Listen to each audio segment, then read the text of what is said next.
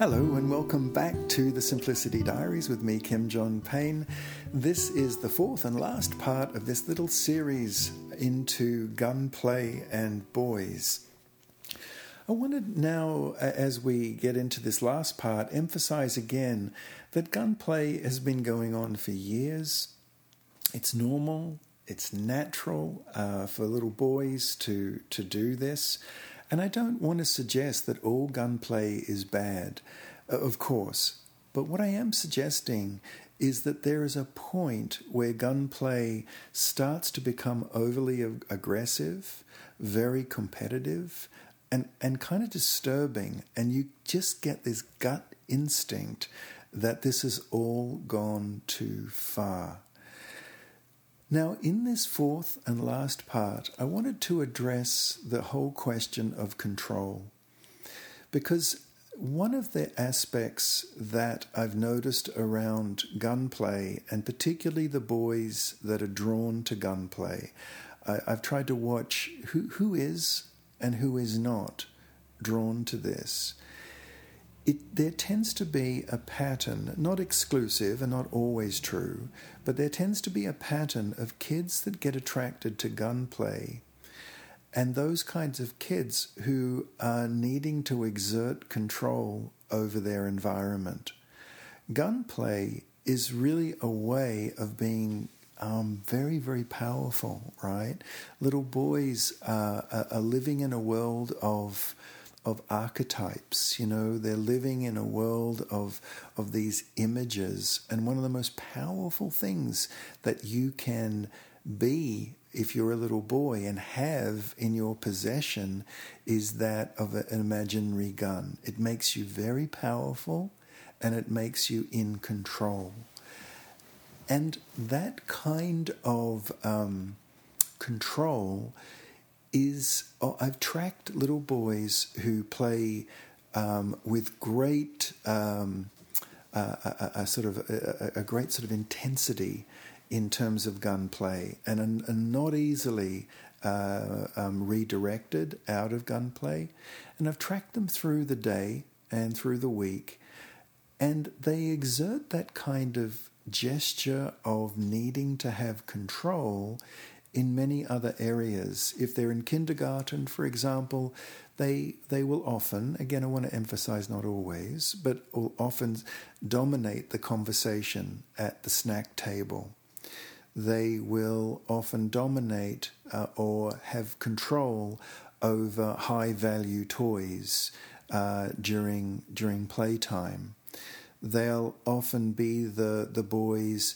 I was watching a little boy like this recently in a kindergarten who, as soon as creative playtime came, raced over, got the dress-ups and said, okay, and he put the policeman's hat on and held the fireman's hat and didn't want to give that to anyone, said, I'm the first boss.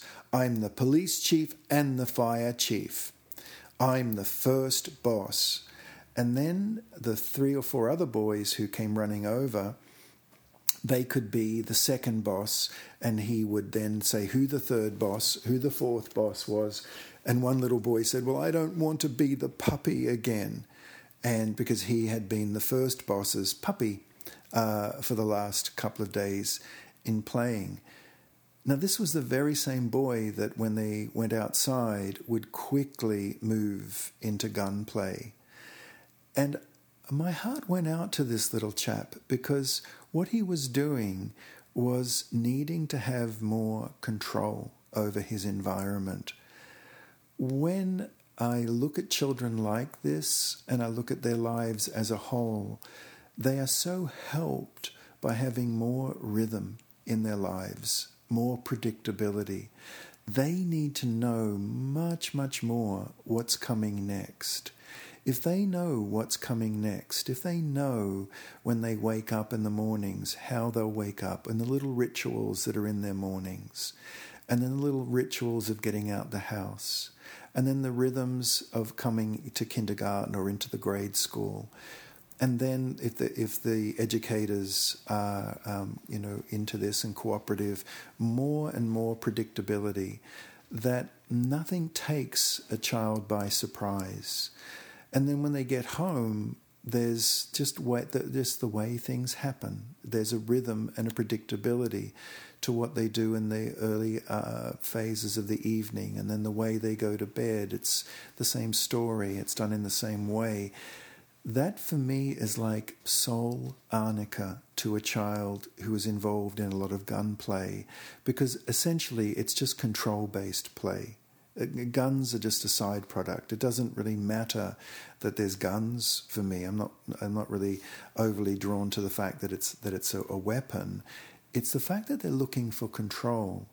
And if we give them more rhythm and predictability in their lives, the need to exert that control will start to ease. And I do say that with an unusual sort of surety, only because I've recommended this step for boys over and over to even when they're in the early grade school or kindergarten, to actually have little previews with them, so that before they do go out to play, they have a little preview of what the play is going to be like, what they're going to do, and where they're going to play and how they're going to play.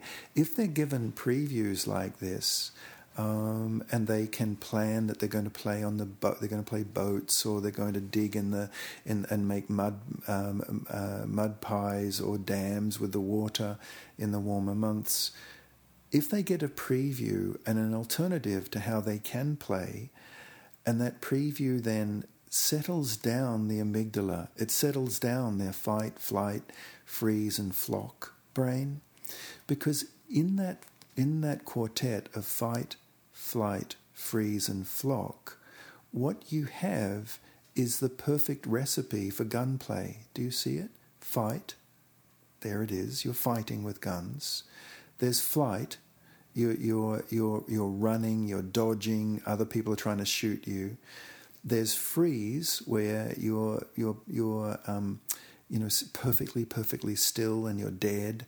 And then there's the flocking, and that's unmistakable, isn't it? Where boys are raging around like flocks of destructive seagulls with guns in their hands or wings.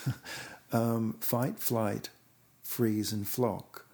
Now, that's all the adrenaline and cortisol that is pumping into a little boy's system if their life is extremely unpredictable. Children thrive on rhythm and predictability. If they get that kind of predictability and previews, little very, very practical previews of how we're going to play today, then the amygdala, the adrenaline and cortisol can start to calm down, and then they can move much, much more into creative play and just drop the sticks or drop whatever they were holding as guns, and then start to play in a whole much more creative way, where the amygdala in their brain is no longer dominating, but the limbic system now is allowed to function, and the frontal lobes are now allowed to function, because the brain of a little boy is not subjected to, in a sense, amygdala hijack. Because the amygdala will hijack the rest of the brain, the rest of the brain's activities for a little boy. So that controlling gesture, when we can say to a little one, you no longer have to control your environment, you're good, you're safe, you're secure, then the gunplay likewise does ease. So we've been through now, just to wrap up, these four aspects of gunplay and of understanding gunplay, and each of the episodes of these series has given a practical idea of what we can do to heal and bring children back. And what we've talked about is in the first series of imitating that hard and fast and high velocity life, and in the second we talked about that supercharged time to play, how kids will try and cram a lot into a short amount of time, and how there's a need to give boys more time to play. In the third of the series, we talked about that desperation of connection and allowing more subtle layers of connection to form, and have boys be able to see each other not just as aggressive, but all the other beautiful layers there are to little boys. And then in this last of the series, just now, we've talked about the need for control and how we can mitigate that and heal that if we have more rhythm, predictability in a child's life, so that the adrenaline and cortisol, fight, flight, freeze and flock can calm down, and then there's this lovely giving way into play and creativity. All right, that's a lot. I hope you've enjoyed this mini series. And I sure hope that helps us understand, but not only understand, but to have some practical ideas of what we can do to help our children, and particularly our boys, in to be more creative, cooperative, and just a fuller, richer play life. Okay, bye-bye for now.